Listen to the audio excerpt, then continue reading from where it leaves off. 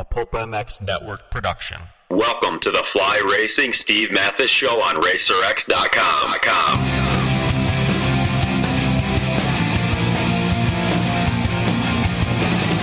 With your continued support of our sponsors, we have surpassed 1,000 podcasts delivered with over 7 million downloads. Click that Amazon banner on Pulp MX to help us out and donate via Patreon if it suits you.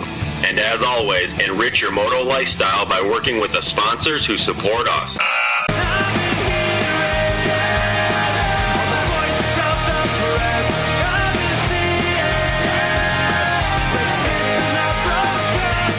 Original Moto Podcast, featuring legends of the past, stars of today, season previews and race reviews, introspection, opinion, facts, and laughs. Here's your host, Steve Mathis.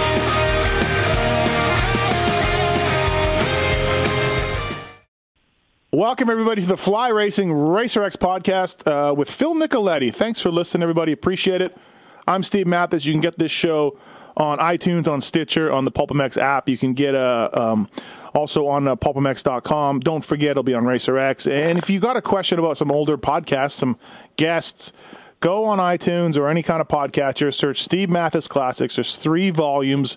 They are very, very popular, and chances are that if there's a pod missing or somebody you want to hear from, I've done them. They're just on those classics. So please go back and check all that, and we appreciate the new listens and everything else.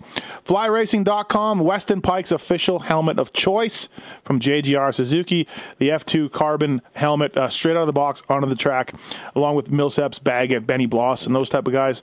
Don't forget FlyRacing.com. They're much more than gear. They make mountain bike gear, snowmobile gear, hard parts if you want bars, levers, stands, motor stands, tie downs, gas cans. FlyRacing.com. They make it all.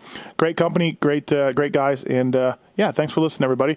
All right, as I said, I'm Steve Mathis. With me on the line from JGR Suzuki, currently rehabbing an injury in his home state of New York, Filthy Phil Nicoletti. What's up, Phil? Hey, what's going on, Steve? How are you? I'm probably better than you. How's the injury?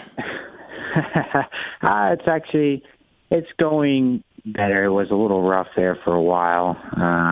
It's about a month out of surgery, so we're making gains. I'm still struggling pretty bad with some nerve pain at the moment, but the doctor says in time, he says hopefully it'll come back maybe as soon as I can start being weight bearing and stuff on it, but it's just a slow process, and it's a little bit of a heartache, but it's the most time I've actually had off of a dirt bike in a pretty long time, in a lot of years, so it's actually not so bad. But then again, watching Supercross on Saturday, even though it is Death Cross, I kind of miss it a little bit. So, that's just like if you sit there super depressed, you'll be even more angry than you already are.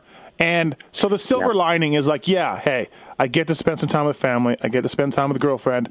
I can do some stuff, that I'd never normally do, go to movies or whatever, So that's the silver lining, and you have to look at it like that, I guess. Yeah, to an extent, but when you do something for so long and you travel for so long and you're in a routine for so long, and then all of a sudden it just stops, you're just like, shit, what do I do? I was sitting around in North Carolina, and I was like, man, I got to do something. And so my chick and I, we drove up to New York, because we got some snow, and was able to ride a snowmobile nice and easy around the lawn and the property, and kind of, at least try and take it in a little bit. So I wasn't so miserable.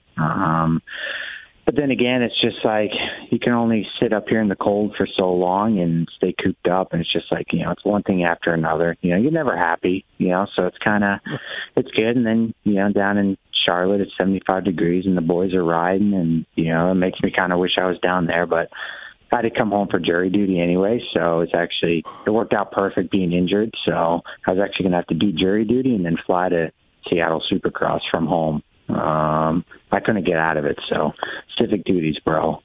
I do not want you on any jury that is like you are just going to be like, no, you did it automatically guilty. Right. I don't care what it was, I know. But no, I figured I put it off twice, so no matter what, now I got to do it. So I'm screwed either way. Like, no, you put it off twice, now you have to come do it. We have doctors and lawyers that come in and do their civic duty. And I was just like, I don't care. I'm not a doctor or lawyer. I race professional motocross. Yeah. It's pretty dang important. Yeah. You know what I mean? Exactly. Nah, they don't give a crap, you know. I know, right? So it is what it is.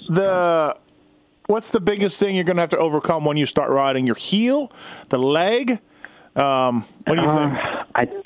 I think, you know, it's crazy because the heel itself doesn't hurt. You know, just when I dislocated my ankle, it was out for, you know, a couple hours, 5 hours. So with that, I just stretched some nerves, and the nerves is just what's killing me. I mean, if it wasn't for the nerve damage, man, I'd feel like $100, to be honest with you. But the fact that it feels like someone has a damn blowtorch on the bottom of my foot 24/7 is just not cool. And like, I haven't slept through. I get up 6 times a night. You know, I got this dumb little scooter I roll around on. It's pretty embarrassing, but you know, I just, it's been rough. You know, like I said, but I don't know. As soon as if I could start putting my foot down and start moving it, maybe the nerve pain will go away. The fact that it just sits there and everything. But yeah, I can do full rehab now. I can swim. You know, I'm back in the gym, so that's kind of occupying my mind a little bit. So I'm trying to look like Arnold Schwarzenegger here. Right, you're just gonna be all huge. Upper body. So yeah, so I'm back on the SAGE program with that. Been about a week and a half now, so that's actually been kind of good to get back in the gym and sweating and stuff. And it's those little things you kind of take for granted that you actually miss, and it's only been a month, you know what I mean? But just to get active again, you know, makes the body feel good and makes me sleep a little bit better as well. So it's the men's coming around, so it makes me a little bit happier, you know, in this depression state. So it's cool. Exactly. As happy as one could be, for sure.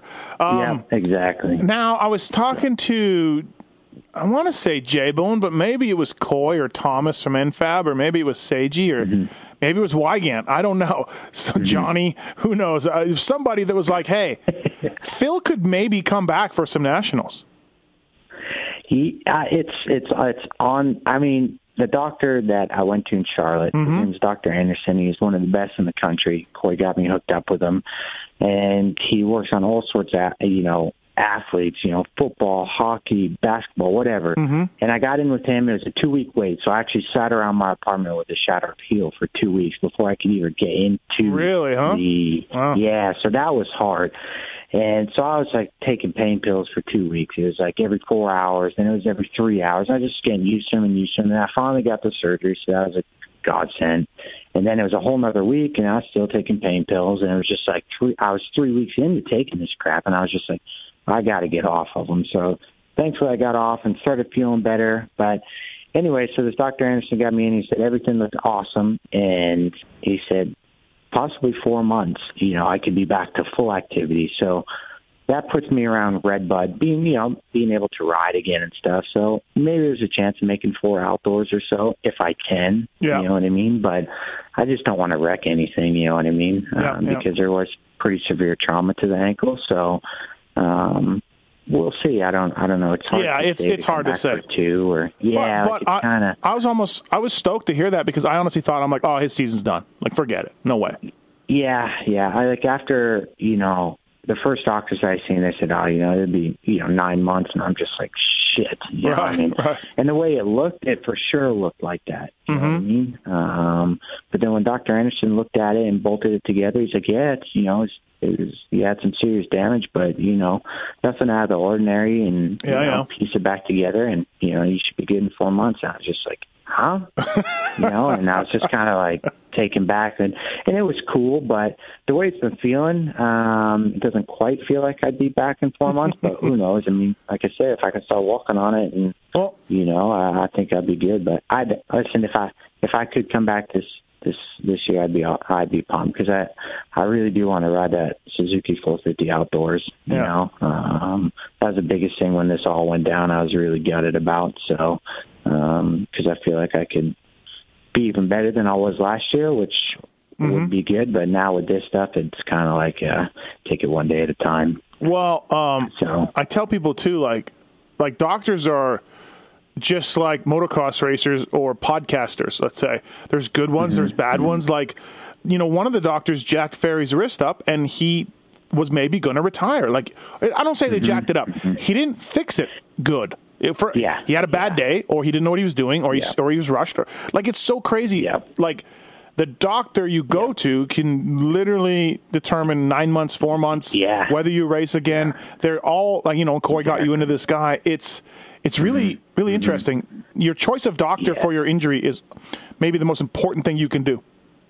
Oh, 100%. I mean, like you said, the doctor can literally dictate, your life, whether your wrist moves again or not, or ankle moves again or not, or if you can actually, if you're going to have a limp for the rest of your life. So, but it's really hard, and some people are stuck in certain ways. I hate to even get into the whole politics of with insurance and stuff, and in and out of network crap. So it's kind of hard. Sometimes you're limited to that stuff. So like I said, I was fortunate with Corey and even my Dr. Maresca back in New York, and with everybody's opinions and knowledge and stuff, it was actually the best situation for me. So I'm very grateful, and even the doctors in Dallas were awesome, and the surgeries that they did there to put my ankle back in place was phenomenal. So I was really blessed with that. So I'm happy the way everything turned out, and just kind of like I said, take it one day at a time, and still got a couple post-op appointments, and we'll see. I'm hopefully when I go back on the 11th of April, maybe he said I can maybe be weight bearing. I don't know, but still kind of a far stretch. So we'll see. Yeah, you look at Roxon; he's on 10, surgery 10 or whatever. Oh, dude, I know. Like I think about myself, and I'm just like, that poor bastard. That's gnarly. You know what I mean? And it can always be worse, and it can even be worse than Kenny. You know what I mean? So it's crazy. You gotta take it for what it is, and move forward. But we'll see. Jesse Nelson, simple little crash at Unadilla, not that hard. Nothing crazy, and everything can change. So even you can look on the bright side. Yeah, exactly. And then trust me, I do. And like I said, I've taken a lot of gnarly hits over the past 8 years. Like I've been 8 years injury free. Like that's a long time. And to have just an ankle injury now, I'll take it. You know what I mean? And it's not a matter of if, it's when in this sport. Hey, and you're right in the fact you've had some hellacious crashes. You have had some ones. I know, and it's just like, man, did I really just walk away from that crap? Sometimes it's just like, what the heck? But you got to take it. Got to pay the toll to rock and roll. So we'll see. Let's get into a little bit time machine and go back. And the first time I heard of you, I don't know what year it was, but you were one of Honda's hot amateur guys coming up. Like people were like, "Hey, watch this kid, Phil Nicoletti." The name sounded fun. It sounded like it always stuck with me because one of Ferry's really good friends in Florida is Nicolini. And I'm like, Nicolini. I'm always like, so it always struck with me that, you were coming up and your name rang a bell right away. But you grew up in New York. Where in New York?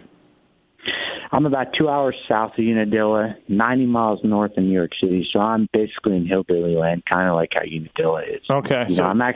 I'm 2 miles from the original Woodstock. Oh, wow. Okay. Jeez. Yeah. So it's pretty cool. Most of the people know what Woodstock is. So do people? Is there still something there? Is there something there to?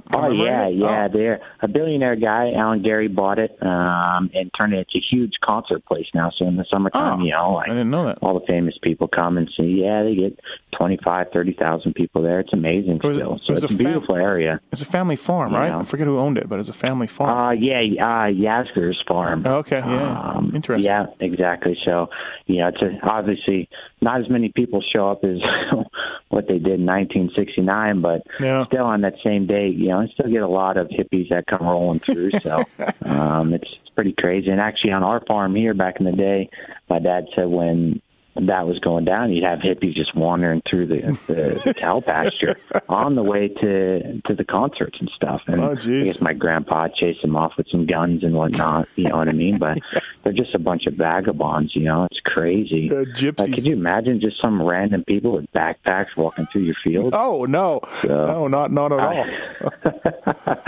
It's nuts. So, so it's pretty cool. I like it here. How do you get into bikes? How does that happen? I want to talk to you a little bit about Sheiky and all that from New York, and Paul Carpenter maybe. But before that, how do you get into bikes? Obviously, I see you went to Loretta Lynn's in '99, so that was your first year in the '60s. But how do you get riding? What happens? So my old man used to race back in the '70s. Okay. He was never any good, and he never had any money. You know what I mean? So he actually had a friend locally that had some money that raced, so he would always travel with them and whatnot. But so I was fortunate enough to, my old man obviously got me my first bike for Christmas, and I believe '93, '94, and one day I think in '95 he gave me the choice. All right, what are you going to do? Baseball, soccer, football, or dirt bikes? Because you can't do all of them, And for some dumb reason, I picked dirt bikes, and it was game over ever since. And we built the track.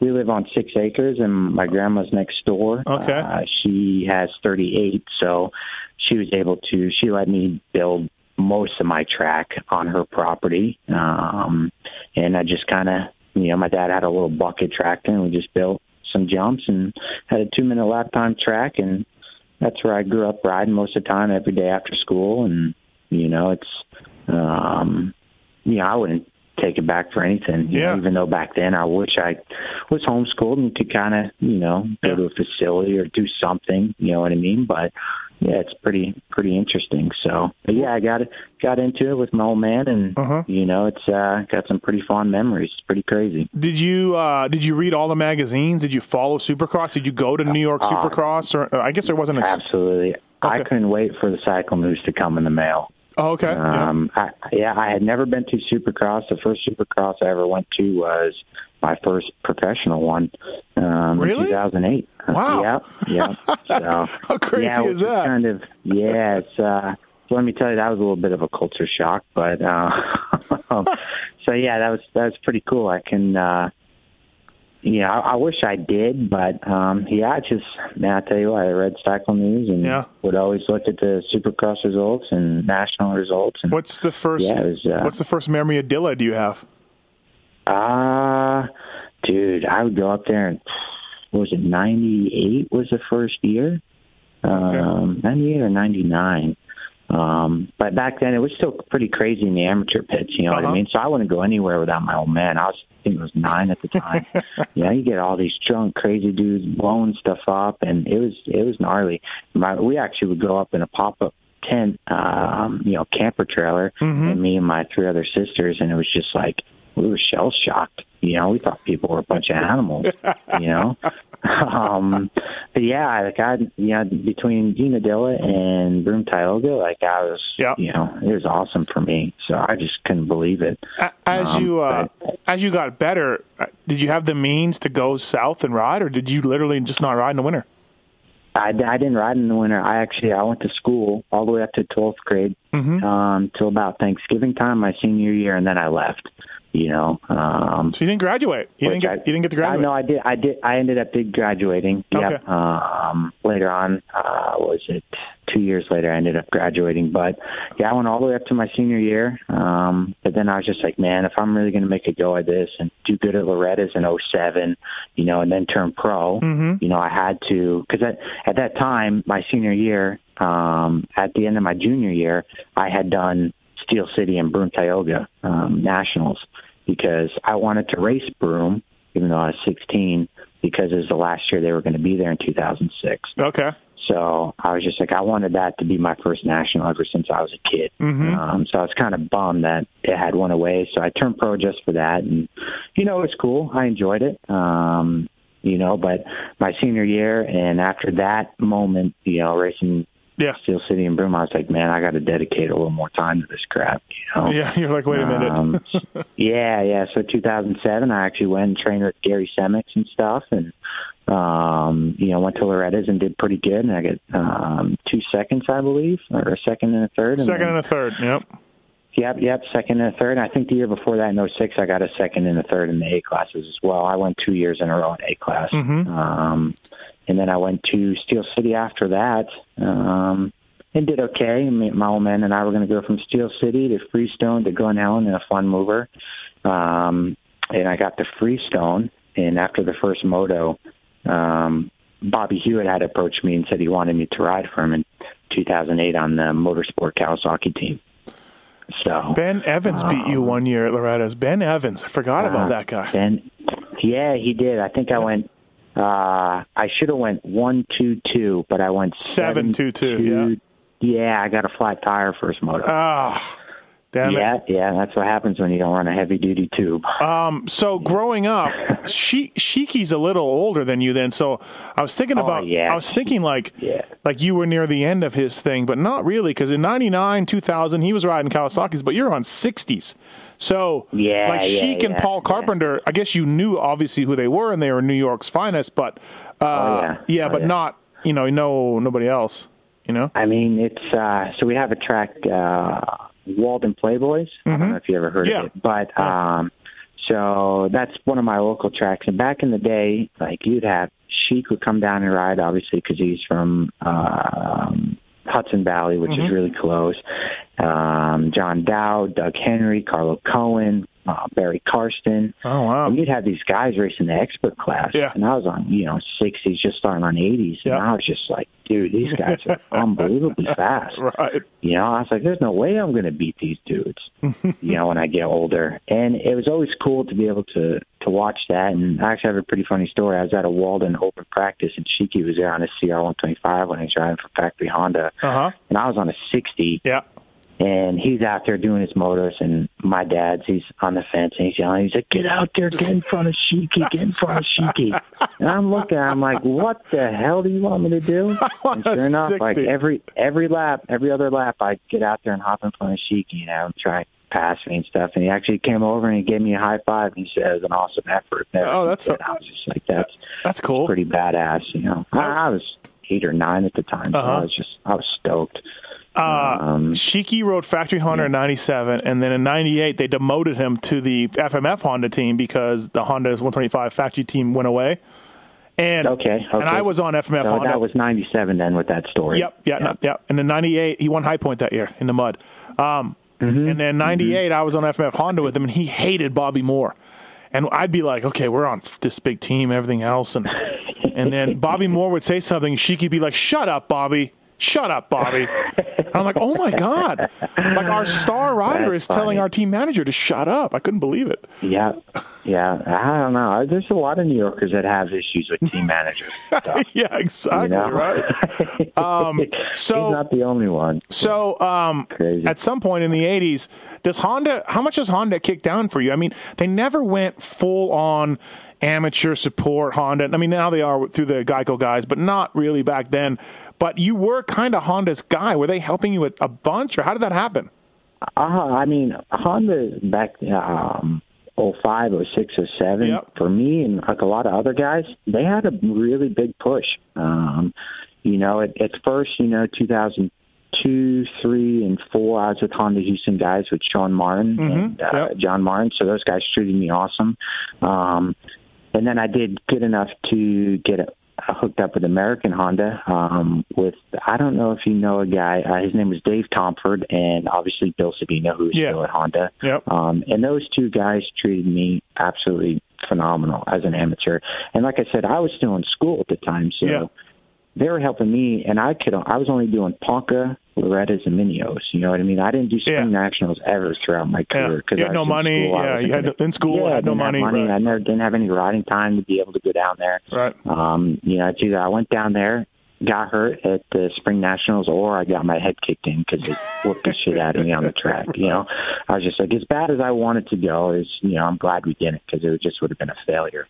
And even in 05, I didn't race Loretta's because I broke my femur. And I thought Honda was going to ditch me after that, but they still supported me for 06 and 07, and they gave me a bunch of bikes, and they gave me parts, and so it was big then, because. It was big, it was me. And even at the time, it was Barsha, Sean Rife, Bowers, Will Hahn, Sean Hackley. They had a huge effort. I remember Savino wanted Alan Brown to put you on the Triple X team. He's like, hey, I got this kid. He's really fast. He's going to turn pro. And, so that's how kind of I remember your name and stuff. Like you were, Honda was kind of looking out for you, Which I back then the goal was to go to, it was, factory connection Honda, whatever, then, and in 06, at the end of 06, I was hoping to be one of those guys, but Ziggy went with Trey. Yeah, because Trey had won 6 for 6 in the B class. And after that, I was, after 06, I was kind of deflated, and I was just like, man, I don't know. Well, Trey, what I'm going to do. Trey kind of was, and I don't know amateur stuff that well, but didn't, like, it was Stroop and Izzy, and Trey was thought to be the 3rd or 4th best guy, and all of a sudden he just Trey whooped those guys, nowhere. right? Yeah, okay. Yeah. Trey came out of nowhere. Even for me, in the A class, I was just like, holy shit, and then I raced Trey the following year, him, Stroop, and Izzy, and we all were pretty close, but I was still just that little tick off, you know what I mean? Whether it had been speed, equipment, whatever. I just didn't quite have it. So it's kind of, so that was a kick in the nuts when that happened. So, and then, like I said, in 07, I was fortunate enough to have Bobby Hewitt approach me and let me know that he wanted to give me a shot in 2008. So at that point in time, I was just like, yes. But I did have a shot in 2006 with Paul Lindsay on the Motor World team that Sean Hackley had took with the Toyota deal. Toyota deal, Yeah, but, my old man's just like, you still have 1 year school. You still have 1 year school left. He's just like, I don't feel comfortable with you leaving school and, going to do this. You know what I mean? And oh, wow. I was kind of bitter because it wasn't for a whole lot of money. You know what I mean? Yep. And at that time, it's just like education. And I wasn't the greatest student by any means. Like, I was barely scraping by, right. Right. So I was kind of like, dang it. I was bitter with that, but in the end, it all worked out. And because I ended up, if you look at the team was on Suzuki's, it was not very good bikes. It was, Yeah. I mean, at that time, I think it was actually Yamaha. Was it Yamaha? Okay. In 07. Okay, 06 and 07. So was Mills is older than you then? Mills was the next group ahead of you? Yeah. Okay. Yeah, Millsy is 2-3 years older than me. And Barsha is where? How much younger is Barsha already at MTF at this point? Like, is Barsha go to MTF? Barsha went to MTF pretty young. I think he went down to around 10 years old. So, and I think I'm 2 years older than Justin. Yeah. 2.5, maybe 3. So you never really raced Barsha. He was gone. And Mills. Never really raced and you Barsha. never really missed. But I did. Yeah, I raced Millsy, in schoolboy. Okay. You know what I mean? When I was just kind of getting into it. Dude, he was on his way out. He was fast, right? Like, people tell me, like, so fast. Like, oh my God. Yeah. It was crazy. And, it's funny because I raced a track, Sleepy Hollow, when I was a kid. And Bobby Canary and him actually lapped me. And I was just like, this is probably 97. And I was just like, this is ridiculous. You know what I mean? And I didn't think anyone could ever go that fast. Right. Yeah. You're like, hey, I'm pretty good. And then, right. Yeah. I mean, I wasn't good by any means, but when he threw, Millsy, Canary, and Nick Evenew all in one gate drop, and then you have my sorry ass out there, I look like a friggin' idiot. And it's nuts. And Canary and Carpenter, older than you too, much older. So yeah. Paulie is actually quite a bit older than even Bob and Millsy. So Carpenter, he was kind of already out of the scene when I started racing with Millsy and Bob.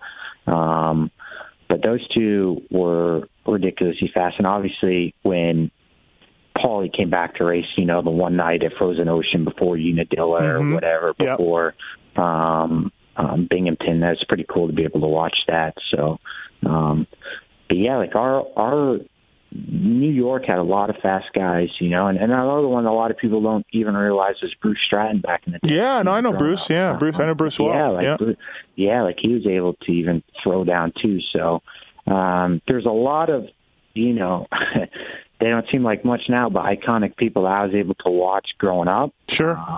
That made it super, super cool. So, yeah, I think it's pretty badass. But, yeah, Millsy was definitely between him and Bob were the trendsetters of, like, new sought-out speed in New York State. So Canary and you are two guys, and it's no coincidence. I'm sure it's the New York upbringing, but you two are more the gnarliest, no excuses, ride through anything type of guys. It's just your upbringings, I guess. You know, like Bob is insane. Like he's just You know? No, Bob's gnarly, and I think a lot of it comes from parents and stuff. Bob's dad Terry's gnarly. You know what I mean? And he wasn't easy on Bob whatsoever coming up through the ranks. Yep. You know what I mean?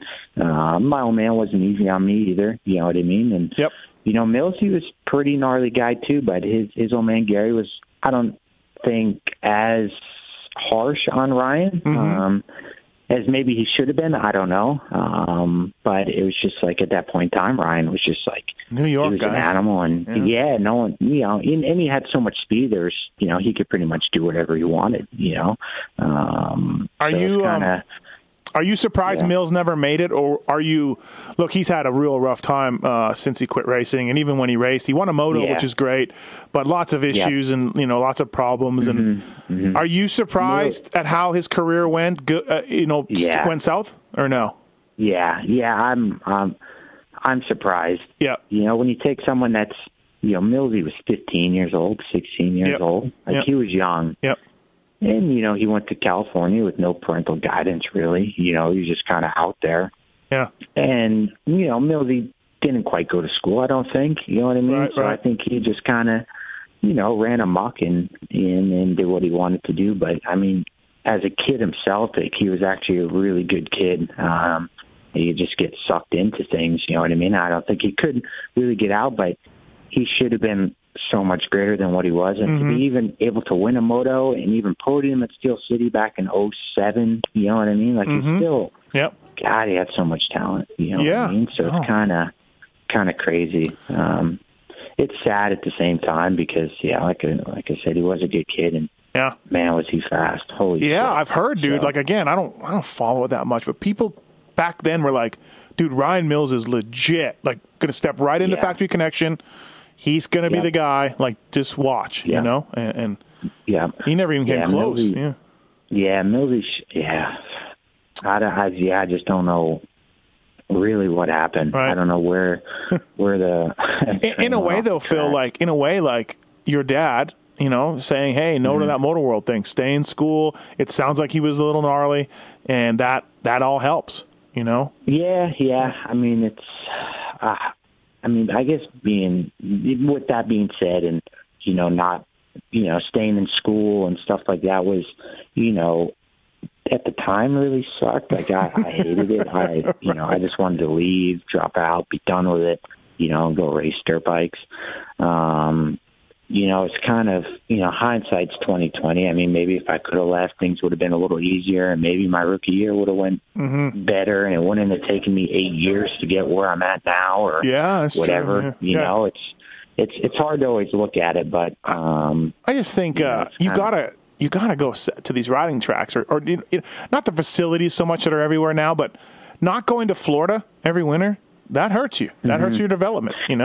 Yep. Yeah, and it does for sure, and there's people that I would smoke through the summer. I mean, kick their ass. But then when March rolled around and I could just barely start riding in a grass field, then I'd have to go to an area qualifier for Loretta's, and there's these guys that are, handing it to me, and it's frustrating. And then my dad's always saying, "Oh, it's only going to take you a month to get back up to speed. It'll be okay," And then you're like, Dad. And it's always in the back of my head. It's just like, well, if I would have just went down the road for 2.5 months, I could be even farther ahead than where I would be in a month. Yeah. No, for sure. In the end, it's kind of, for me now, it's, I'm 28 and I still feel strong. So, I mean, who knows? Maybe I would have got burnt out earlier, or, I would have went off the tracks. Who the hell knows, So it's pretty weird how it all works out. Yeah, I'll give you that. FlyRacing.com, RacerX podcast with Filthy Phil Nicoletti. Listen to this commercial from Racetech. PulpMX 17 is the code to save at Racetech, as well as Michelin Starcross 5, new tire from those guys. And listen to this commercial. We'll be right back with more Phil Nicoletti. Hey, thanks everybody for listening to the Fly Racing Steve Mathis podcast on RacerX. I want to talk to you a little bit about Race Tech. The folks at Race Tech have been on board with us for a long time. And use the code PulpMX17 when you're checking out to save money. Get your suspension done, please. Come on. Give your bike some love. All right, if you're looking to get the most of your bike suspension, get Race Tech's proven lineup of suspension components and services done at the headquarters in Corona, California, or at your local Race Tech service center. And check out the helpful guides on racetech.com and pick up a do-it-yourself gold valve kit. It's a revalve in a box. Things have been around a long time. Also, too, Race Tech doing engines now. Valve jobs, porting, honing, decking, and more. Whether you're looking for a rebuild or a high-performance upgrade, Race Tech's engine services department, experienced staff, and state-of-the-art equipment have you covered. I can vouch for that. I've seen it myself. Give Race Tech a call and mention PulpMX for a special discount. Please, check them out. Thanks to the guys at Race Tech.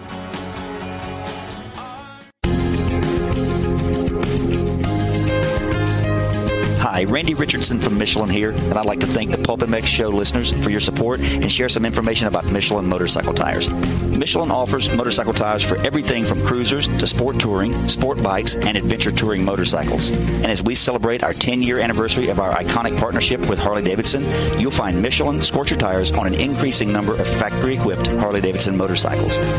New for 2017, Michelin introduces the new benchmark for sport bike tires, the Michelin Power RS, featuring many of Michelin's patented technologies, all of which contribute to the incomparable grip, handling, and flickability of the Michelin Power RS. I just want to hear the motocross stuff. Fair enough. Let's focus on the Michelin Starcross 5. Because the PulpMX show listeners are important to Michelin, we're going to continue to sponsor Steve's janky radio show. That's right. While I'm not like some people who say, I know everything, I do know a few things about motorcycle tires, and I'd like to share some of the key features and benefits of the Michelin Starcross 5 tires with you. And I promise it's not a bunch of corporate blah, blah, blah. The Michelin Starcross 5 tires are specifically designed for use in a broad range of conditions and terrain. They're available in sand, soft, medium, and hard versions, and are offered in 21 size and fitment applications. Yeah, you like that? In addition to the exceptional performance and durability, the redesigned architecture of the Michelin Starcross 5 features a bead profile that makes the tires easier to install. And everyone knows easier mounting, always a good feature. If you're riding on Michelin Starcross 5 tires, but you have friends that are still buying other brands, please tell them. No. Encourage them to try a set of Michelin Starcross 5 tires. And if you haven't tried Michelin Starcross 5 tires yet, You're out of your mind, dude. Visit your local dealer or online retailer to purchase a set of Michelin Starcross 5 tires and install them on your bike. Who knows? They might just help you learn to do a backflip in a day. It worked for the Doom Goon. To learn more, visit MichelinMotorcycle.com and follow us on Instagram at Michelin Motorcycle. And we're back. FlyRacing.com. FlyRacing.com. Racer X Podcast, Phil Nicoletti. All right, Phil. So Bobby Hewitt comes up to you, and it's a Cannondale dog food Cowie team with yourself, McFarlane, Tommy Hahn. I'm missing who's the other guy? And Chiz. Chiz. Oh, I can't believe I forgot Chiz. So yeah, and Chiz. How was it? Not good. You can look at my results and know it wasn't good. Yeah, I wasn't ready. You know, I had never ridden a supercross track. I had never been to a supercross. You know, I had never been in that type of atmosphere. You know, I don't think I was treated the greatest. You know, there. Obviously, I was a new kid. You know, I don't think there was a whole lot of budget money for all the good stuff. You know what I mean? It's just kind of different. You know, it wasn't really what I thought it was going to be. You know, and it set me up for a real rough next couple of years. You know. Yeah. Well, didn't you say that at one point you got a motor? Somebody got hurt, and you got a motor, and you're like, "Holy crap!" Right? Yeah, I rode.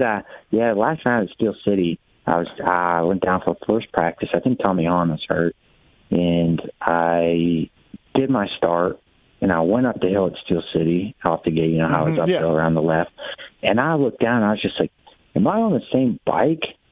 And I was like, "What the heck?" And I couldn't believe how fast the bike was, and it turned out to be one of my best nationals. You know, I think I went 8:13 that day, and I came back from dead last to get 13th. But you know, and even during that time that year, you know, it was a cluster. I was staying in Oklahoma with Trey, and Jimmy Albertson, and Greg Albertson was wrenching on my stuff. And there's a point, like, I had a couple practice motors, and they were all blown up from weird stuff happening. And I was actually renting Brett Q's Honda 450 during the week for most of the outdoor season. Oh, jeez. And then I was showing up on the races riding the Cowie 250F. Wow. But that was the only way I was going to get my time in. I just didn't have a motor. And the team hires you and has no motor has no bikes and no practice bikes? Yeah. It was weird. And, most of the other guys all had, they had 450s to ride outdoors. Like the other guys on my team. I never had a 450 outdoors to ride. But I did have Brett Hughes on the 450 to ride. Nice. And Brett, I think, was actually charging me like $150 a week to ride his bike. So it wasn't terrible. You know what I mean? Yeah, why not? It'll help. But but that year was, was fun because it was actually the first time like I got to really hang out with Jimmy and Trey. We had a lot of good times that summer. And that's how Jimmy and I came pretty tight. But yeah, it was interesting because we were down there training with Greg Dorenzo. Greg Dorenzo. Yep, and Trey was king shit because he had just won his championship and stuff, and he did good that year in outdoors until he broke his femur. So it was pretty cool. But yeah, that was a rough year.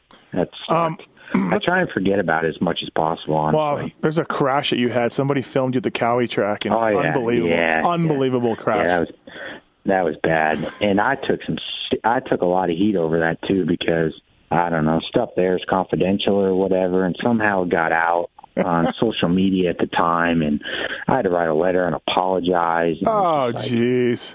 Yeah, it was kind of a cluster. Now, now in hindsight, everything, people just video whatever they want at test tracks, you know what I mean? So, but yeah, that was a gnarly get off. Like, for example, I just knocked the wind out of myself and got up and walked off, it's pretty crazy. Let's back up a little bit. Your first ever national at Broome, you talked about it. You wanted to go there before it went away. You go 20:37. What happened to the second moto? Actually, I was doing awesome. I think I was maybe running about 7th. I don't know what Sipes because he's on the WBR team. And I was just like, all right, sick. And, along the roadside. The Supercross section? There's like a tip. Yeah, the Supercross section. Yeah. Yep, I weeded it there. Yeah. And, I basically bit my tongue off and whatnot. Oh, jeez. That was it. So, I remember, 20th. Did I score points the first moto? 20th place. I thought I got 19th. 20th. Brian Gray Brian Gray got 19th, and Marty was right behind you. Davalos. Yes.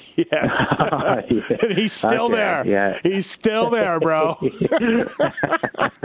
End of 2006. That's funny. You went 21:37 for one, or 20:37 for 1 point. Weimer finished a couple spots behind. You were 7 spots behind Dungy, who went 13:13 that day. Interesting to look back on that. But at least, to step into your first national moto and score a point, I think that's pretty good, even though it was Broome, Yeah, it's just like I was super disappointed. My old man was pissed, you know what I mean? Because I did get tired. So I went out and I sent it that second moto, and I felt good, and I just biffed it, but I didn't care. I ran top 10 for a couple laps. I think it was maybe 6 or 7. Yeah. It's not long enough, but by the 7th lap or 6th lap, my eyes are rolling in the back of my head anyway. I wasn't going to finish the moto. So, I went out in spectacular fashion. But, it's pretty crazy because I think Hill raced that day, and I think he went 2.5 or 5.2. He did awesome. So, it's just, looking back, it feels so long ago, though. So, I know, I wish I would have done it totally different, to be honest with you. So it's pretty crazy. Yeah, it's a real self-made career. You really did. I mean, even though I talk about you being hyped as an amateur, and you were a little bit, it was really self-made. Nobody at those early races, you finished top 10 in 450 outdoors. You make Supercross mains. I don't know if anybody would have said, that guy right there laying by the side of the fence in Binghamton, he's going to do all of this. He's going to run top 5 in outdoor nationals, so. Yeah, and to be honest with you, it's I kind of left him out. But if it wasn't for Dr. Maresca, which I know you heard me talk about it before. My career would have ended a long time ago, you know. Yeah, like how did you meet him? What's the deal with him? So it's pretty funny. So he actually, the beginning of 2006, it was a Northeast Classic race, which is a big races in the Northeast back then. I was loading my stuff up at the end of the day, and he walked up to my trailer. You know, a little 7x12 trailer, and he gave me his card, and he was just like, "Hey, you know, my name's Dr. Maresca. If you ever need anything, here's my card." So I said, "Okay, sweet." Well, at the end of 2006, sometime in October, I broke my radius and ulna in my forearm. Basically, I snapped it. And I was just like, "Man, you know, I need a doctor to be able to look at this and tell me what the heck's going on." So I emailed him. I didn't get a reply. I emailed him again. I finally got a reply from his secretary. He goes, you know, Dr. Maresca will call you at 7 o'clock tonight. Well, he called me, and I talked to him for 2.5 hours on the phone.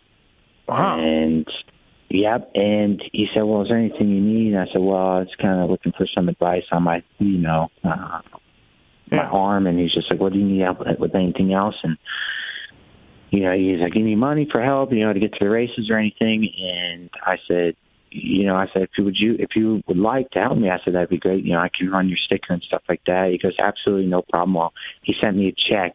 2 days later, showed up at my house.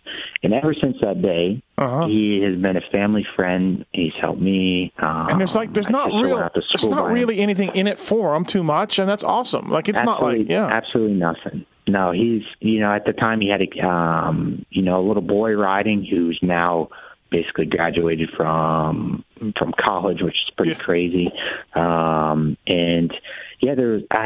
don't understand why he liked me so much. For some reason we got along really good, and he helped me for a long time.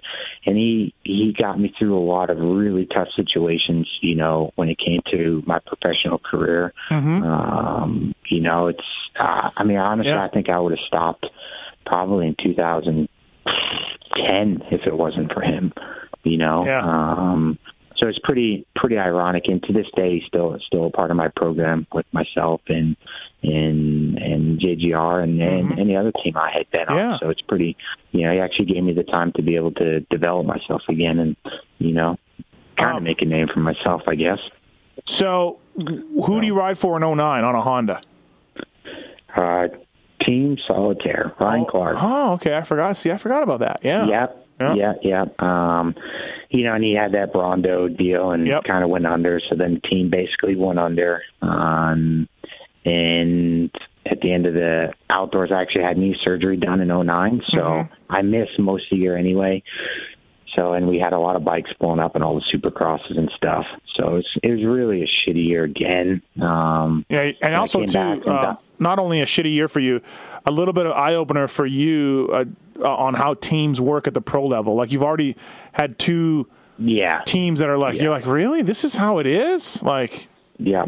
And I was like, I was being put through the ringer, and that wasn't even the start of it. You know what I mean? Yeah. We'll get to that. 2009, I was just like, man, I got, you know what I mean?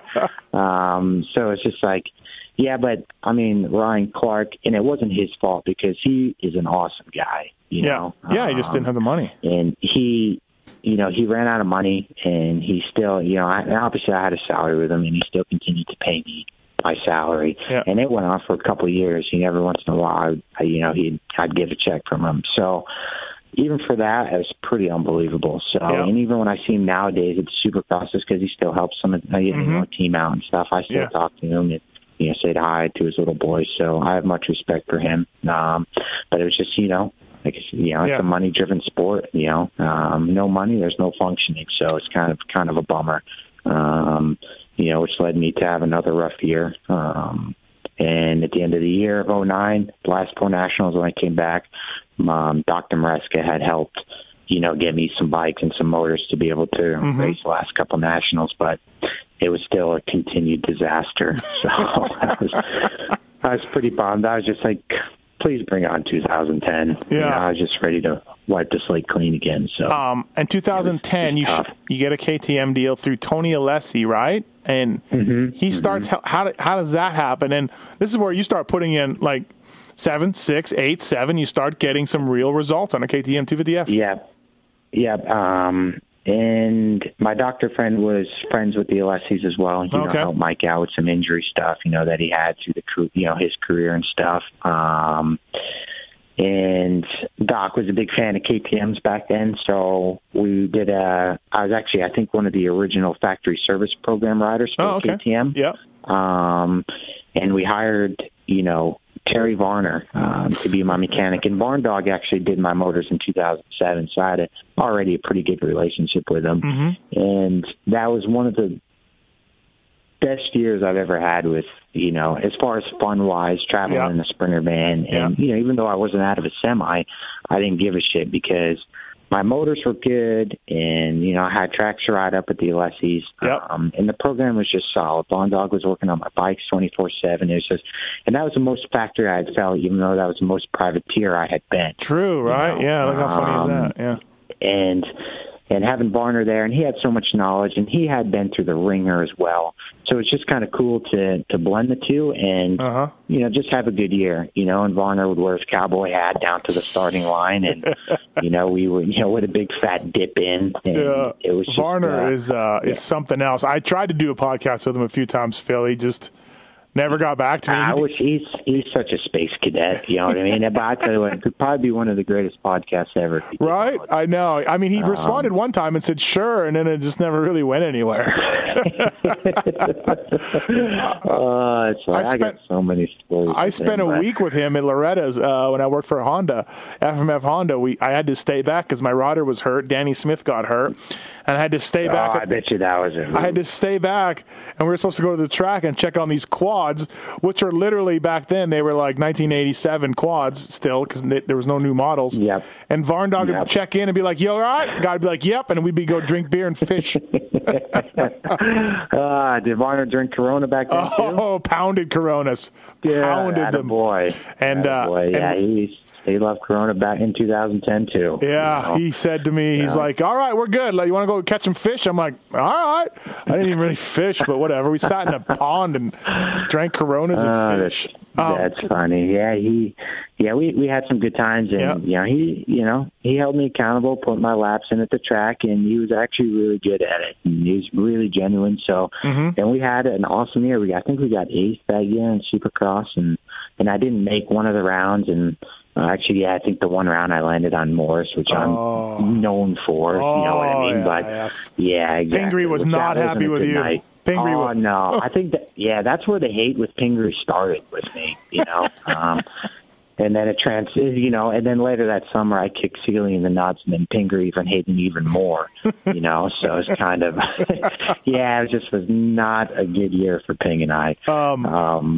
But Tony, cool. And Tony ran a good program, right? Like he was good. Yeah. Tony, it's crazy because Tony set it up, but he was never there.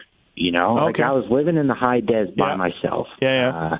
The Alessis were gone. Like they didn't race Supercross that year because that was the year of the 350. Yeah, and he was just racing outdoors. Okay. So they were in France racing, or not France, they did Europe GPs, racing. right, Yeah. So I was basically, spent the winter in the high days by myself. I hung out with Chris Gosler a lot, and he's kind of like my riding partner at the time. But I was actually able to fill in for Factory KTM for 3 or 4 rounds, actually, because Searle had gotten hurt. Oh, okay. That was awesome. Yep. Casey Lytle was a team manager. Him and Leighton Rice were actually super cool, so they put me on the bike. And that was I was just like, finally, it's like factory level. You know what I mean?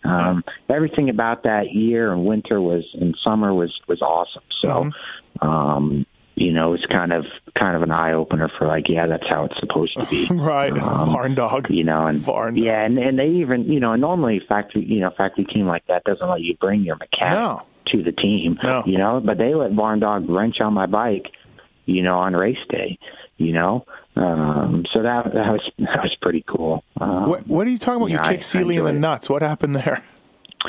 Hangtown, second moto. I think Sealy and I were like 9th and 10th. Our lines cross. I mean, Sealy says I cut him off, but our line's legit cross. And he landed on me. Okay, all right, remember, I got landed. Right. So Cole, I'm getting on my bike. Cole comes up and he pushes me. So as he pushes me, as I'm taking off, I kicked him in the nuts. And someone got a picture of my foot connecting with his balls. And I had one more lap, and I came around the next lap, and Cole was still laying there. Oh, jeez. So I got him pretty good, but so I hated Cole for a while. Right. And he and I we're okay until Detroit last year, where he took me out, and then I hated him again. And then we kind of, kissed and made up at the monster party because we were drunk. Right. So yeah, it's pretty, it's weird. No, I know. And I was able in 2010 to ride for Factory KTM again in outdoors for a couple of rounds because Searle was hurt again. But I had left the Alessis and I came back to New York because some things kind of got a little rough. I don't even want to know. So I came back, packed all my stuff in a U-Haul box, shipped it all the way back to New York. U-Haul box ended up getting lost for a month and a half. Oh, jeez. There's two bikes in there, my bicycles, everything. There's no. I don't understand how it got lost. Yeah, how does it get lost? What?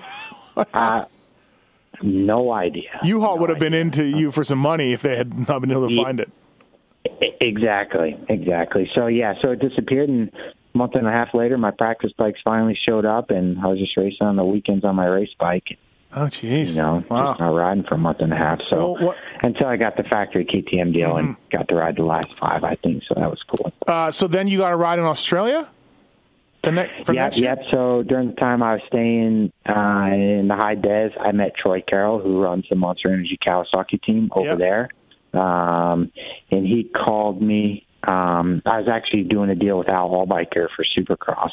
And I had just got the Club MX for the first time in the beginning of 2010. And I was doing this deal with Al, and I was supposed to kind of be getting paid some money, and I really wasn't getting paid. And it was just like little bits at a time. And I was living out of a fifth wheel with 2 other guys, which it was fun. Don't get me wrong. I had a blast, but it was just like, man, it's like I'm back to square one again, and Troy called me and said, hey, Cowie, Monster wants to do a lights guy over here in Australia. Are you interested? I said, how much? He told me the price. I was just like, you booked my ticket. I said, I'll come over there. I left 2 days later, and I went to Australia with just a little duffel bag. Really, huh? No gear, nothing. Yeah. I bolted. I was 21, so I just left. I went and lived in Australia for 8 months. So how cool was that? And it was awesome. I was just like, I was a little gun shy at first about going over there. It took me about an hour or two to really, convince myself that I wanted to go do it. But I was just like, you know what? I'm not going to make any money here in the U.S. Yep. And the idea is to try and make money at riding a dirt bike. Yes. This is what I got to do. And I talked to my old man, and he's just like, that's what you got to do. You got to go over there. So I went and made some money, got some bonus money, and it was actually the best deal for me. And I was going to stay. I wanted to stay in 2012. I had a 2-year deal lined up, and I got banned. So, did you did someone screw up the paperwork, or were you kind of doing it on the sly? Or? Yeah.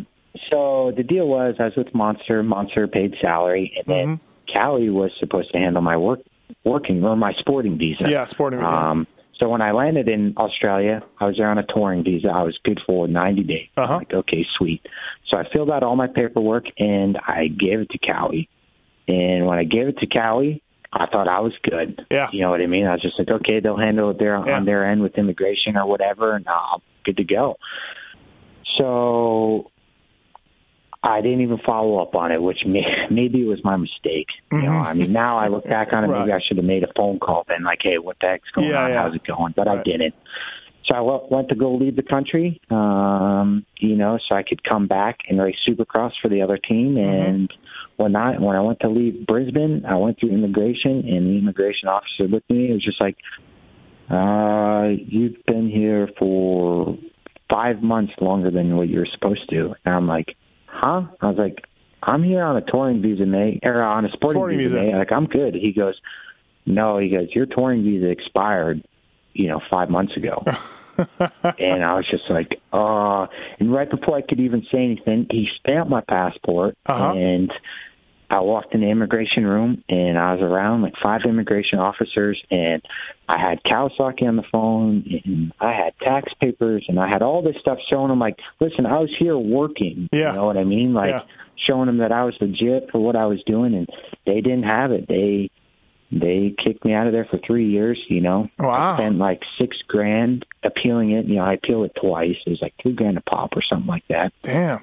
And I got turned down both times, so. Could you have gone to jail or no? Was that never an option? No, I couldn't have gone to jail. They just deported deported my ass. Beat it. You're going back, So I was just like, all right. So I was just like, you know what? I'll just handle this when I get back to New York. You know what I mean? And it didn't get handled. I just, I couldn't get back over there. And I was really bummed too, because at that point in time when I got back here, it was basically the end of August. So the Nationals are pretty much done, and teams, I went to Steel City at the end of 2011 and tried to talk to some teams, but some teams weren't having it. They were filled up and this and that. And well, you're gone too. You're out of sight, out of mind for sure. Yeah, out of sight, out of mind. They don't really care. Australia really wasn't that big. They didn't know what was going on. Right. You know what I mean? But, and I felt really good in 2011. I was racing Matt Moss in Australia, and he was super fast over there. Obviously, I lost the championship to him, but and Kirk Gibbs beat me as well, who's another fast Aussie dude. And I was just like, I was really gutted because I had to deal to go back and make more money, and I was left with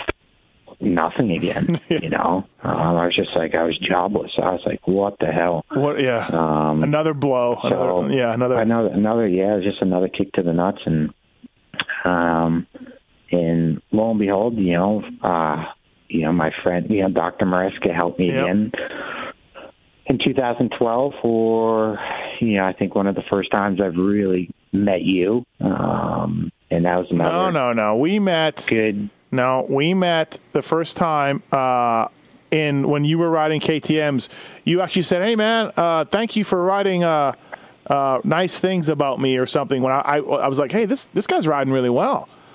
He's out of a van and he's riding really well. And you were like, okay. Actually, yeah, you know what? I do remember that. You were like, hey, thank you. And nobody ever thanks me, so it stuck out of my mind. You know what I mean? Yeah, I forgot where that was at. But the first time I actually really got to know who you were was in 2012 when, Alex and I and stuff, when I actually first met Alex and stuff. So right. Well, and that's that was the 1110. So your doctor helped you. Your doctor friend helped you with that. Yeah. So he helped because Chad Sanner, he was doing the deal again with just Alex, but obviously Chad can build a motor. You know what I mean? So I knew I was just like, I just want to get a good bike. Yeah. You know what I mean? So we did that. And Chad was just like, listen, I can't really afford it or whatever. If you help, fund the program, we can do everything and pitch off a little bit to the side and whatever. So my doctor said, that sounds great. So I was fortunate enough to have that. And lo and behold, that's where I met Alex, and Alex and I somehow became really good friends. Yeah. I don't know how, because he's a weird dude. He was a weird dude at the time. He said that the first time he met you was at Club. You're riding for Al Baker, and you went and did a 35-lap moto.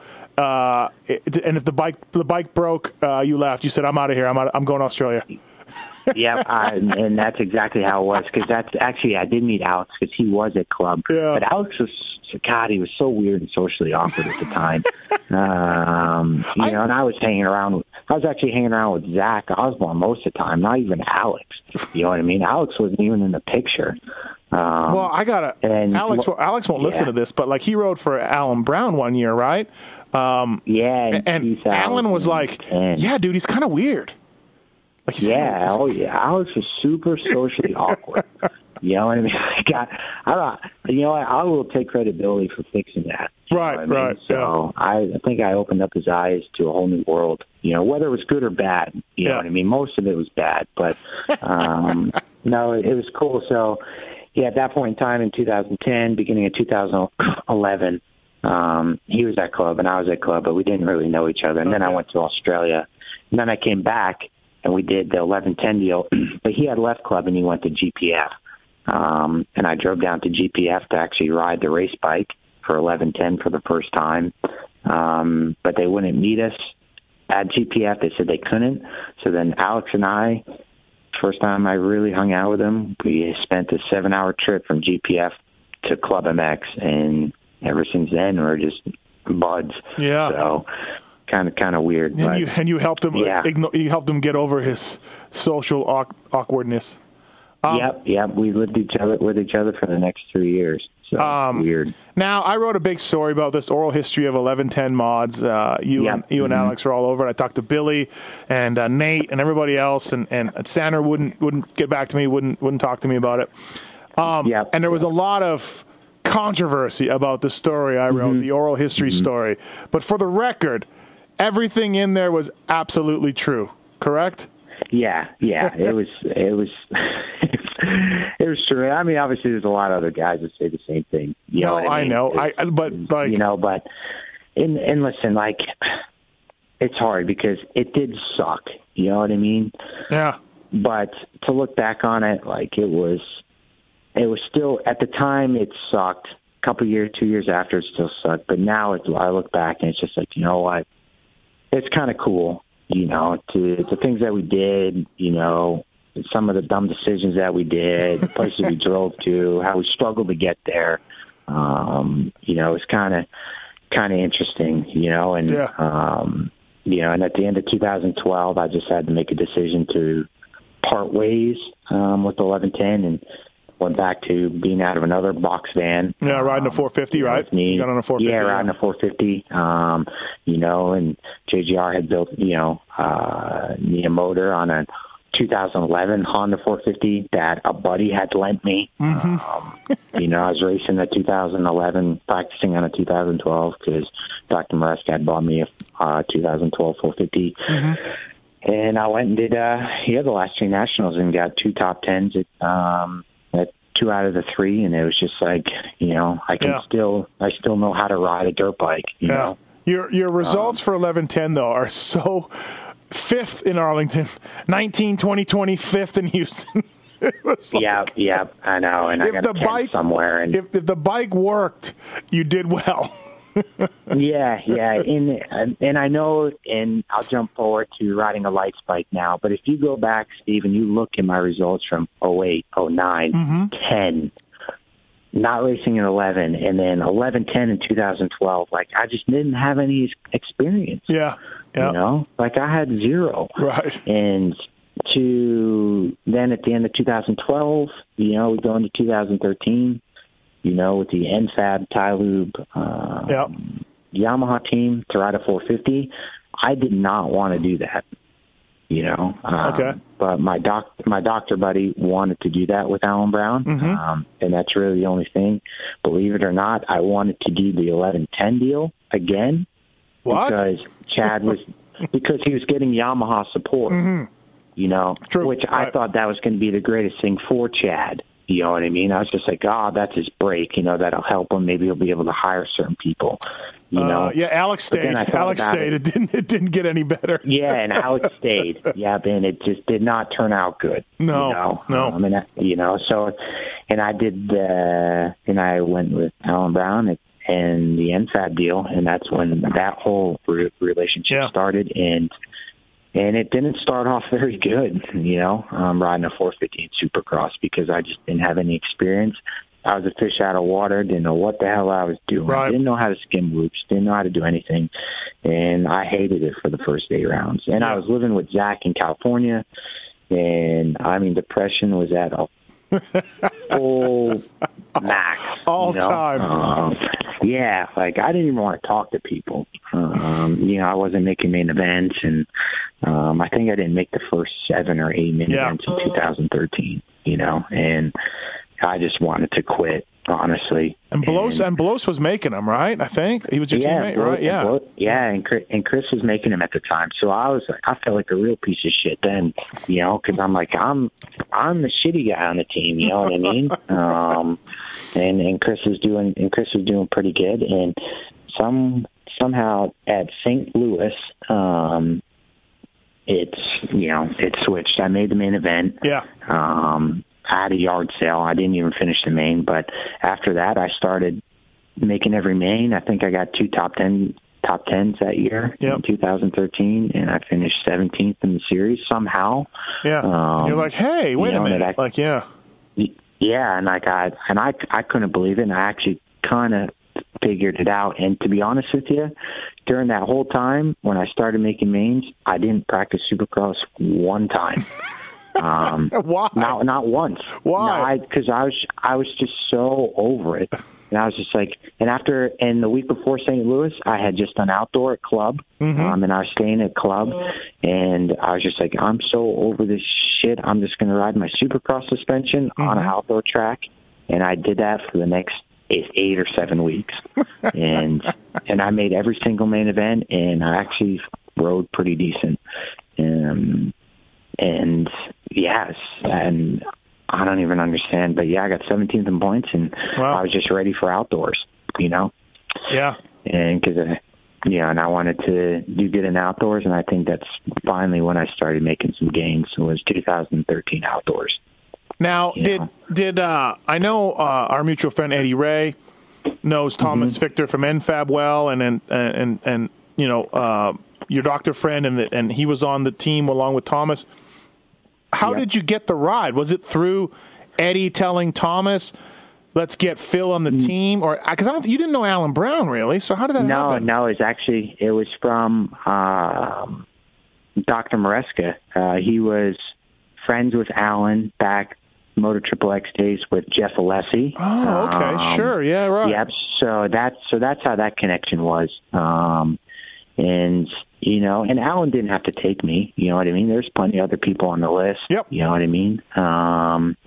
But he did, and I was under delivering, but I think toward the end, I started over delivering. Your outdoors was great. I made zero money. It was just purse money that I was making, and I was Moose's, basically first rider, and I really wasn't making anything from Moose, or I wasn't getting any money anywhere. It was just basically purse money, and then my travel money I was getting from the team. You are rocking. You are still rocking Moose.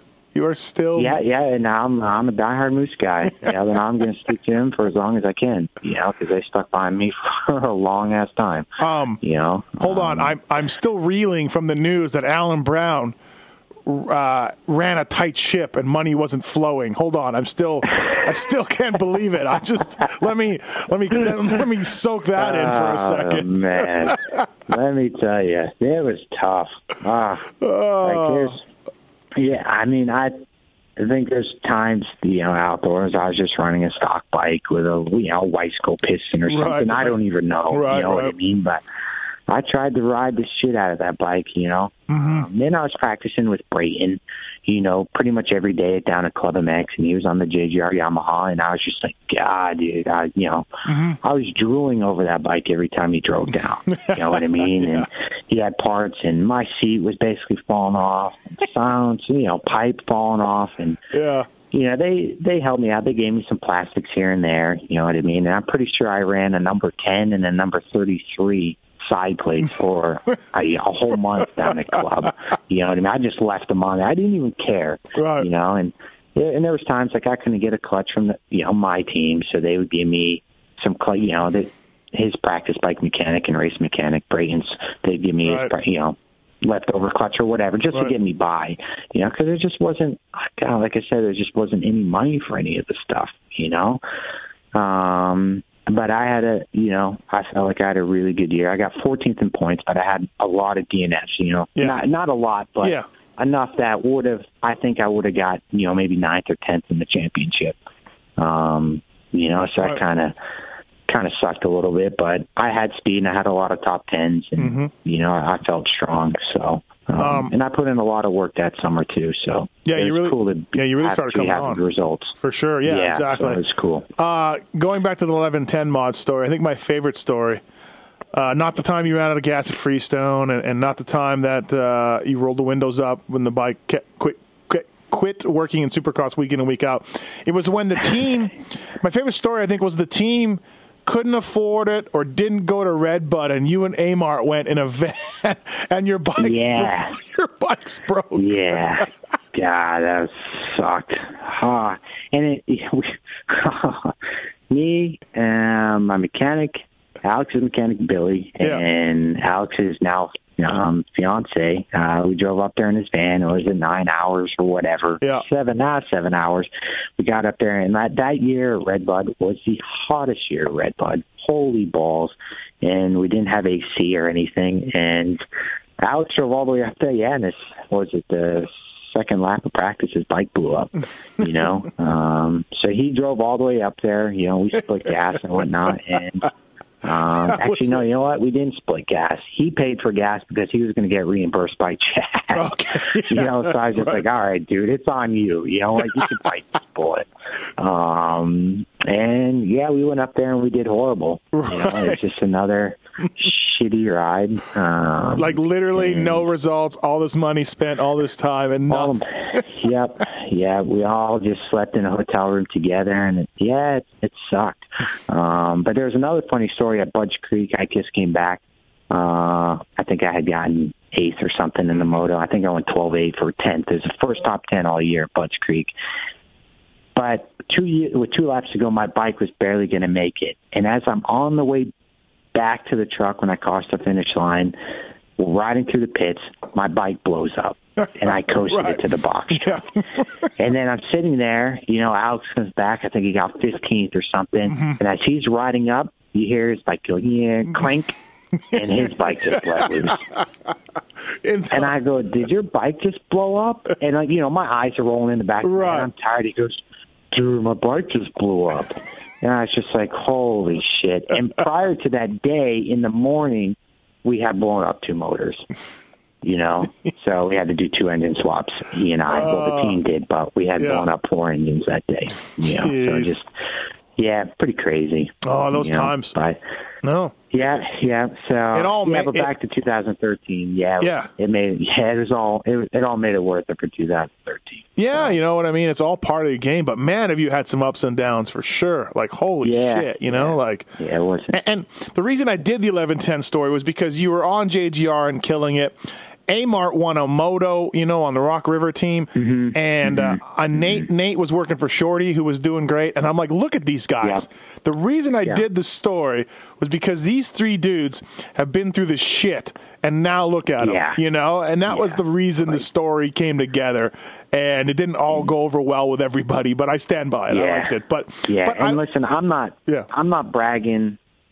But that was a true privateer island days. Like that was, that was about as low in the barrel as you can get. You know, like we were, we didn't have 2 pennies to rub together. You know what I mean? It was kind of, so it was cool. And, I'm happy, for the way the success is, even though Alex has had more success than me now, you know what I mean? It's still cool because it was the opposite for a little while. He was struggling, at 13 and 14, but it's all turned around, which is pretty unbelievable. So I think it's a great story. It's a story about never quitting. Nate slept in a tent. Nate was in a tent, and Billy was trying to learn the ropes, and I just think it's a great story. And your whole career, from the Cannon Day thing to going to Australia to Varndog in a van, just don't quit. Don't quit. Yeah, no, it's nuts, and after 2013, like I was hoping, for 2014 to, do something with Alan and still, and maybe make some more money and stuff like that, but it just didn't quite work out like that, but different, total, a whole new relationship emerged from that year and brought on a whole new, I don't even know, a whole new blessing, I guess. Yeah, you know, kind of worked out awesome. Yeah, know, I think so. With Tom and Fab. So yeah, exactly. Thomas and Fab and Coy and the guys at JGR, and I mean they had a fill-in spot for you, and we all laughed. Mm-hmm. We didn't laugh about it, but we're like, holy, that's weird. And why would Phil want to do that? Phil's riding really good. Yeah. And I don't know about that. It's never been done before. And I think it's a great idea, and it's really worked out well. You got in over half the races, if not more, every single year.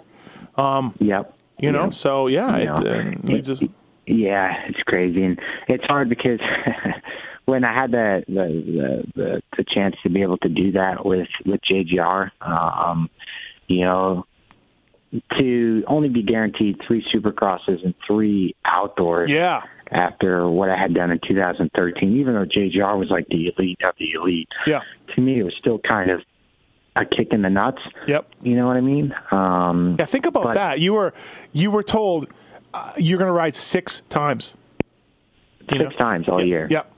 All year. You know, and I was ready, and obviously I think the guys on the team, they didn't really know me all that well, you know what I mean? And I don't think they really cared who I was, you know, so it's kind of, you know, it's a little awkward at first. And, you know, my first race with them in San Diego didn't go very well, but, you know, I got the bike into the main event. I ripped a lot of hole shots with it, and you know, kind of turned into, you know, just an awesome relationship.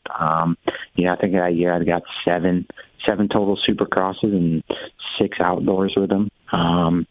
You know, but when I had the choice to be able to do it, I just wanted to go back to not having to worry about if I could get a clutch or brake pads or a chain. You know what I mean? Like, I just didn't want to do it anymore.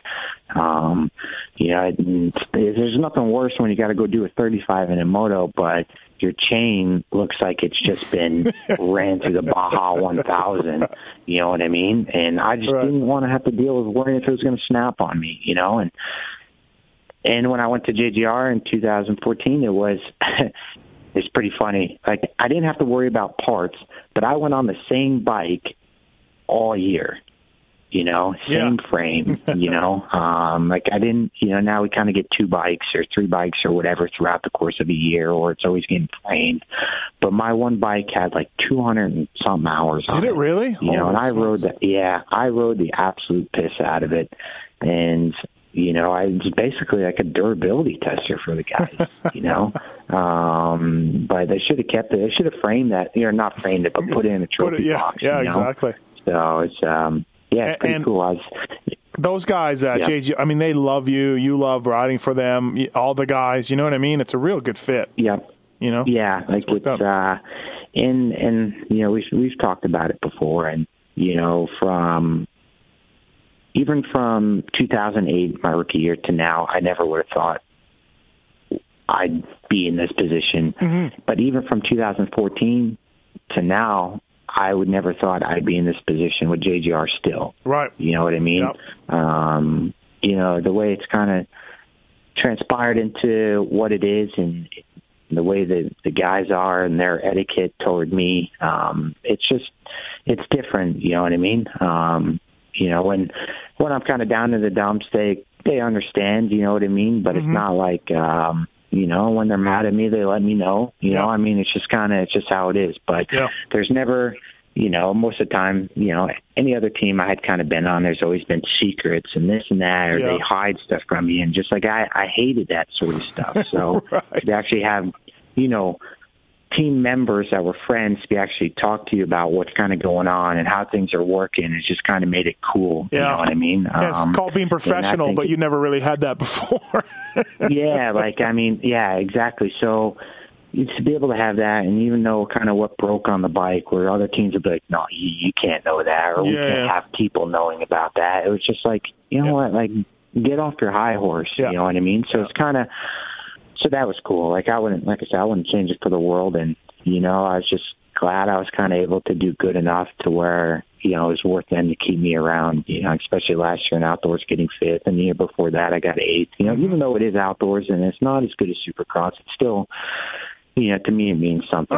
Still a lot of hard work goes into it, you know. Yeah. You got to be stoked when you're running up front of like Unadilla. you got to be like, this is so awesome. Yeah, I mean, even, especially Unadilla, just because I was that kid on the other side of the fence. Yep. You know what I mean? For sure. So it's kind of, I don't know how many years I stood by, on Sky Shot watching the guys jump the tabletop. You know what I mean? So to be able to, be on the other side of the fence now is kind of cool. But did you go to it is? Did you go to Unadilla 03 when my gas petcock brass thing fell out of my bike? While Timmy was in second. I don't remember that. He's second, and you're landing on the flat ground. The tank is bouncing off the top of the carburetor, and the little brass thing that's pressed into the petcock came out. Yep. It came out. Oh, my God. Gas everywhere. And I'm like, I don't know. I just stuck it back in. He kept going, but he was... Are you serious? You just stuck it back in? Yeah. Go. And how did it, where... Oh, it's a press fit, right? So it was a press fit, so it just kind of popped back in. Huh. Yeah. But where did it happen? On the other side of the track? He was able to make it to you? Yeah. Or right there where the old finish line was? Right there where the old finish line was, yeah. Oh, okay. Wow, so you lucked out, huh? Mm-hmm. Actually, no, because then the mechanics area was on the other side, up Horsepower Hill, wasn't it? No. It was by that tree. No? It was by that tree. Oh, yeah, it was by the tree after Gravity Academy. Yeah. That's right. Yeah. There's been like 3 or 4 spots over the years, yeah. Yeah. Well, I just remember you guys are waving the towels up Horsepower Hill and then wrenching there by the tree over by the S corner. Yep, exactly. Yeah. Well, cool, man. Thank you for your time and doing this, man. I appreciate it.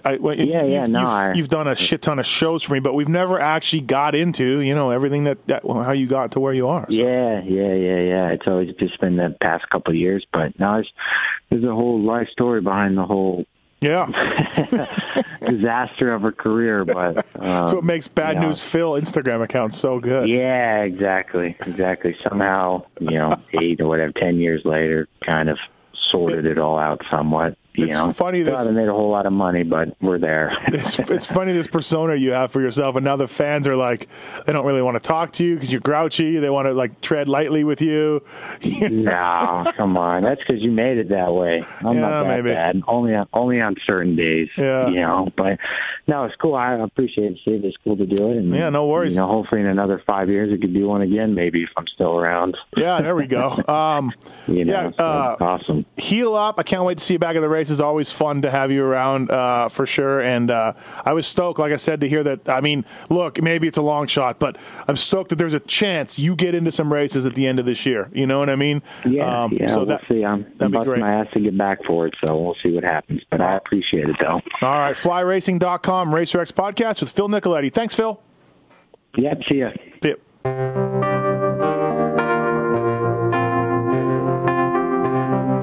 Thanks for listening to the Fly Racing Steve Mathis Show.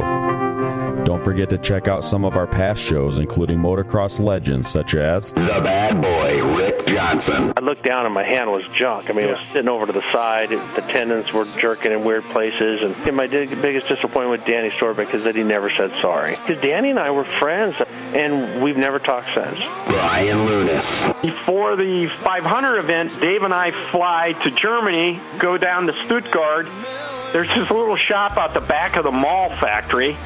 We get our cylinders, take them back, and, off we go. And, we ran Nicoletti cylinders as a factory part for a handful of years before anybody ever saw it in production. Dave Arnold. And Magoo was all, how he did the big pancake thing, and he's got the thing, he's completely laying on the gas tank trying to miss his tree. I mean, he would have gone even harder, jumped farther if that tree hadn't have been, if it hadn't have been there. The Hurricane, Bob Hanna. I love the guy. I don't dislike. I think he's the greatest competitor this sport ever had. Absolutely 100% in my mind. I firmly believe that statement I said about these modern-day guys in Switzerland or Holland or Belgium on 45 minutes on the same bike. You're not beating Roger. Are you crazy? They're not doing it. If they think they're so much better nowadays than they were in those days, they're fools. They're different bikes, different times. The Beast from the East, Damon Bradshaw. It got to the point where I didn't want to leave home, and once I got to the race, I wasn't into it. If I wasn't going to give 100%, I'm not going to take their money. The working class hero, Doug Henry. It was definitely an emotional moment for me, just thinking to myself, that's it, and it's amazing the stuff that goes through your head in a short amount of time of the things that, that I was going to miss.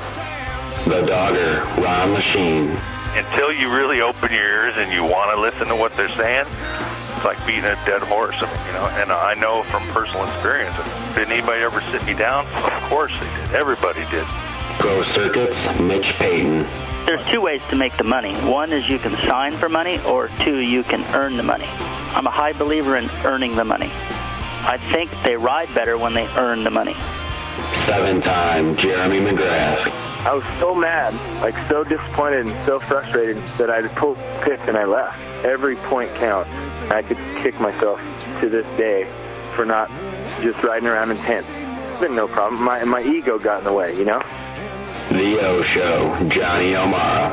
Stuff that you'd sit there, you didn't even want to ride it, you just wanted to just look at it all day. I mean, I got a chance to test all that. I like that era I was in, I really do. Search Pulp MX in the iTunes store to enjoy these and over 800 great motocross podcasts.